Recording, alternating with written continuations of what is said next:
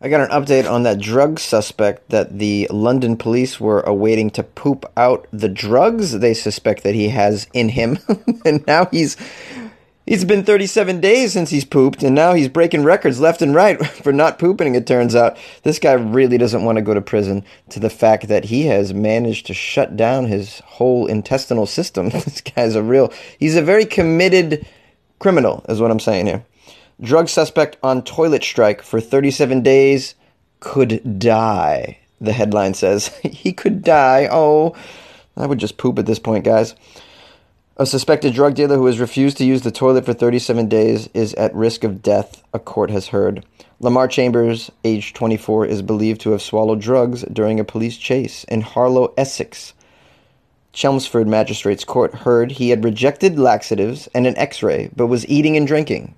I heard he was on a hunger strike as well. He was trying to fast, but then a scientist said that even fasting doesn't prevent you from actually having a bowel movement.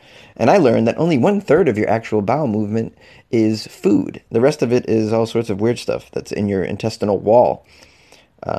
As far as laxatives go, why don't the cops just sneak him one? I mean, you can easily put laxatives in someone's food. You're feeding him, you bring him a burger, whatever, you sprinkle some laxatives in there. I mean, what are you kidding me? This is ridiculous. I'd refuse an x-ray, though, if I was him and I was trying to hold back.